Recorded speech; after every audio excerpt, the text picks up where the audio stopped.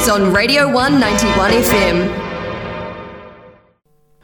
Tēnā koutou I tēnei ahi. These are your Radio 1 Te Reo Irirangi Kotahi news headlines for Ramere, June 3rd. Ko Selena tēnei. The New Zealand government has confirmed plans to build a $685 million cycling and walking bridge across the Waitemata Harbour. New Zealand Herald reports. The project is expected to take 5 years to build and will become part of the Northern Pathway, which will extend cycling and walking routes to the North Shore, Takapuna and Northcote. Transport Minister Michael Wood said that it will be purpose-designed quality option and have an outstanding piece of tourism infrastructure. The bridge will also provide alternative modes of transport across the harbour and help reduce congestion on our Auckland roads. The plan has been revealed just 5 days after around 1,000 cyclists rode to the bridge on Sunday morning to protest for a 3-month cycle lane trial on the bridge. 2 of the car lanes were temporarily closed due to the protest to allow cyclists to ride on the bridge. The cycle bridge plans to be built from 2022. Until then, there have been plans put in place to potentially open up one of the lanes to cyclists. Unipol's refund policy for student general admissions is only viable for 1 week after purchase. The Otago University and Polytechnic Recreational Facility offers refunds to students who forget to bring their ID for gym entry. When a student has no ID to show, they pay a $12 general admission fee to use the facilities. The student is able to claim a full refund of the $12 if they present their ID card to Unipol before a week has passed. Emric, a student from Otago, wishes he spent his money elsewhere. I put on my jacket pocket and I just forgot about it because I was silly. And then I just didn't do it within the week. So I lost $12. Could have spent it on some yummy pizza, but that's life. Exam period is a busy time for Otago University students. The libraries on campus are highly popular, and if you wish to find a seat past 11 a.m, I can tell you that after a rigorous scientific process, St Dave's is your best bet. I went out every morning this week to scout out what areas of campus are the best places to rush to in the early morning hustle and bustle. I started with Robertson Library. Hi everyone, I'm currently in Robertson Library and it is 8:09 in the morning. It's very busy upstairs. I've just taken a walk around and there's all the cubicles are all full, but downstairs near the computer area it's pretty free, so I reckon that it will stay like this for a while. Just checking in, it's actually 10 to 10 and there's still seats downstairs at Robertson, so pretty good so far. Thursday morning I felt brave and wandered the floors of Central Library. Central Library is a tricky one. If you want to find a secluded spot with minimal walking traffic, be there at 8:33 a.m. at the latest. Also, Science Fact 101, heat rises. Therefore, to avoid the hot and sweaty second floor, get to uni before 9 a.m.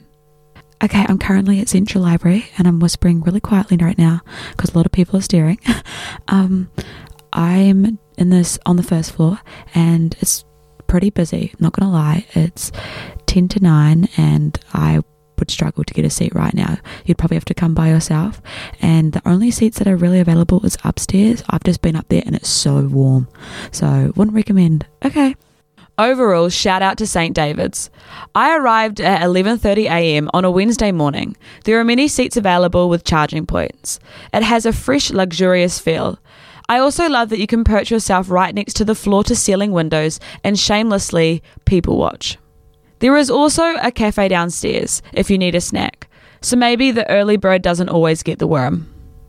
P.S. If you're a crammer, come hang out at St David's past 9 p.m. It's busy and open all night. Everyone there is also cramming, so you feel like you have some supportive buddies. Each year, international fees increase for Otago University students.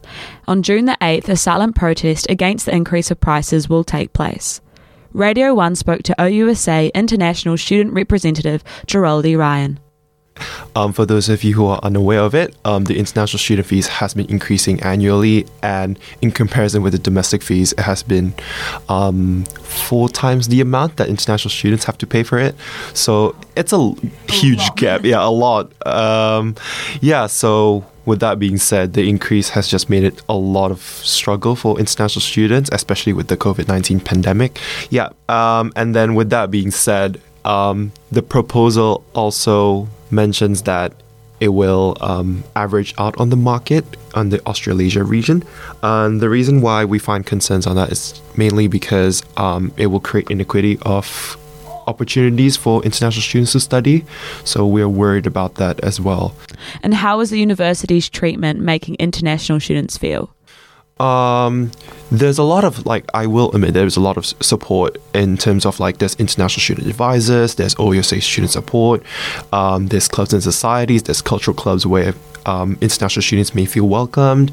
Although that's there, it doesn't really help that the increase of fees make them feel supported, because the reason why they're able to get into the university is because of the degree and, the money that they pay to get into the degree. So those two factors are stressing on the students, and with a further stress on increase, it just makes them feel not supported in that way. Yeah, sure, there's cultural clubs, there's university staff that gives welfare support, but at the same time, the fees doesn't do justice on that. Yeah. So I think that's why it's been taken to the University Council, because I think it's just a final agreement. That's what I think it is. So yes, the silent protest is going to happen on the 8th of June from 1:30. It'll be happening only 15 to 20 minutes, just because that's the only public part of the meeting. And the reason why it's silent is because members of the public who attended the council meeting are expected to be quiet. They have no speaking rights. The reason why we have the silent protest is because we want to show the number of international students who are unhappy about the proposal, as well as some domestic students who actually do care about international students. Geraldine discussed how many international students don't get to fly home like domestic students do to see their families. So it's really important to show your support on June the 8th. The Radio 1 News presents Today in History. Every weekday we're bringing you a knowledge blast from the past and covering an historical event, right here on the Radio 1 News. Today's history segment. On this day, June the 4th, in 1919, the 19th Amendment, which was passed by Congress, legally guaranteed American women the right to vote. In 1807, every state constitution had denied women even limited suffrage. Pro-suffrage organisations argued with the Supreme Court and were denied change to previous amendments. By 1878, activists like Susan B. Anthony and Elizabeth Cady Stanton called for a new constitutional amendment, granting women equal right to vote. The shift of the public's perception on women's suffrage started in the West, and by 1919 it was deemed legal in all states. However, in 1965, the Voting Rights Act had several southern and western states carry out voter registration procedures, whose primary process was to deny the vote of Black, Latino, and Native American citizens. This process involved an enrollment literacy test to assess voters' ability to read and write. At the same time, American citizens needed money to vote. Voting tax was enforced and only officially abolished at the end of the 1970s.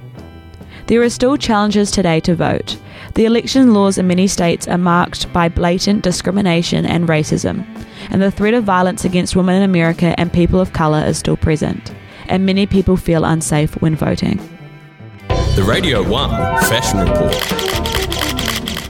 For Friday's fashion review, Bedthreads Linen takes the win. Bedthreads is an Australian company that sells flax linen, bath towels, sleepwear and homeware. The company launched in 2017 with the goal to produce eco-friendly coloured flax linen that contains no harsh chemicals. The founders Genevieve and Alan have created 22 different colours, which include a burnt orange rust, sage, terracotta and a beautiful lavender. I have recently just purchased their Make Your Own bundle, where I could select any colours I liked to make up a cosy bedspread. One thing I like about this linen is that I keep cool in the summer and warm in the winter. The bedding is easy to wash and dry and feels super smooth and delicate. I would highly recommend checking their website and Instagram page for more info. And that's this week's news segment on Te Reo Irirangi Kotahi, Radio 1. Now let's head to today's weather from my mum. The Radio 1 91 FM weather. Hello, I'm Selena's mum and I'm in Dunedin.